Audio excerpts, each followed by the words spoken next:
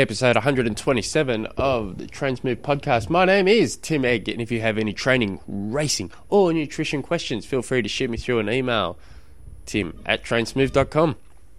So today's question comes from Jim, and it's actually a pretty cool question. I like it. I have limited pool access from where I live and my work and family demands. I am keen to get into triathlons. What distance would you recommend? So, Ironman, mate. Ironman. So depends what you mean by limited access. If you can get to the pool once a week, that's all good. I'd recommend doing sprint distance. It's 750 metre swim.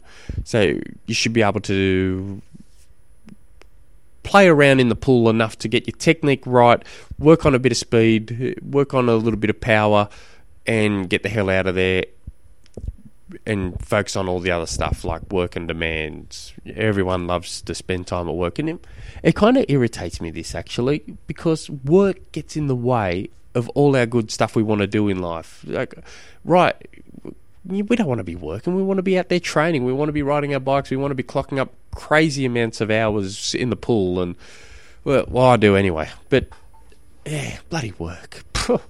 No, but honestly, mate, what you need to be focusing on is just getting there whenever you can, and I'd probably look at doing sprint distance triathlons. If you can't get to the pool once a week, and we're looking at just every blue moon, I'd look at super sprints. So that's, I think, 300 metres or 350 metre sprints, and that would be a 10k bike ride and a 2.5k run. So I'd be looking at them. A sprint distance is 750 metre swim, 20k bike, 5k run. Now, if, for instance, you're not that appealed by those distances, but you still want to get into triathlons, and let's say you want to do an Olympic distance because that's a nice distance, or you want to do a 70.3 because in your head that's a nice distance.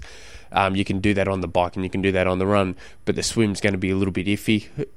I'd be look around, see if you can get a team member, join a team, whether you get someone to do the swim for you so you can do the bike and then you can do the run after. So there are ways around it, or you can do a duathlon, run, bike, run. You skip the swim then. So it just depends what you mean by limited access to the pool. So also another option would be investing in some swim cords. You can buy them really cheap for, I'm thinking they're under $50 on eBay or Amazon or one of those places. So, and they're not going to replace a swim session, but they're going to help. They're just going to help maintain what you've got. But they're not a substitute of a swim session. But there is a crossover. So, and you don't need to be playing around with those things for too long. Just 10-minute sessions, and you're going to find you're going to get a good session out of just 10 minutes with swim cords. So, also a few other little things you can do if you can get access to the gym. Knock around with the gym. There's certain things you can do at the gym. Sorry, my page is going off as we're speaking.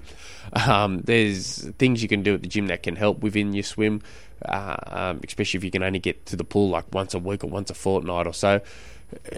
Also, for anyone who is a little bit stagnant in the water at the moment, they haven't seen improvements in a while, try doing the 21 push-ups in 21 days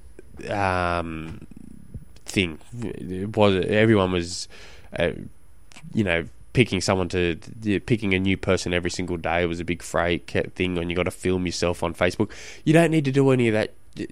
Believe me, you will know if you've done 21 push-ups in 21 days. So just every single day, 21 quick push-ups. Don't go all the way down because we're trying to focus on swimming here. So just halfway down, halfway, go all the way back up. As fast as possible, 21 every single day, and you can generally do them anywhere. You just do them anywhere. They take 30 something seconds to do.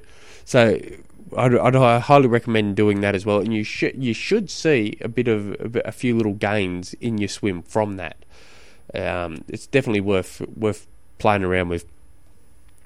So I hope that helps. If you guys have any other questions, feel free to shoot me through an email, tim@trainsmove.com. Until tomorrow, you awesome people. Hooroo.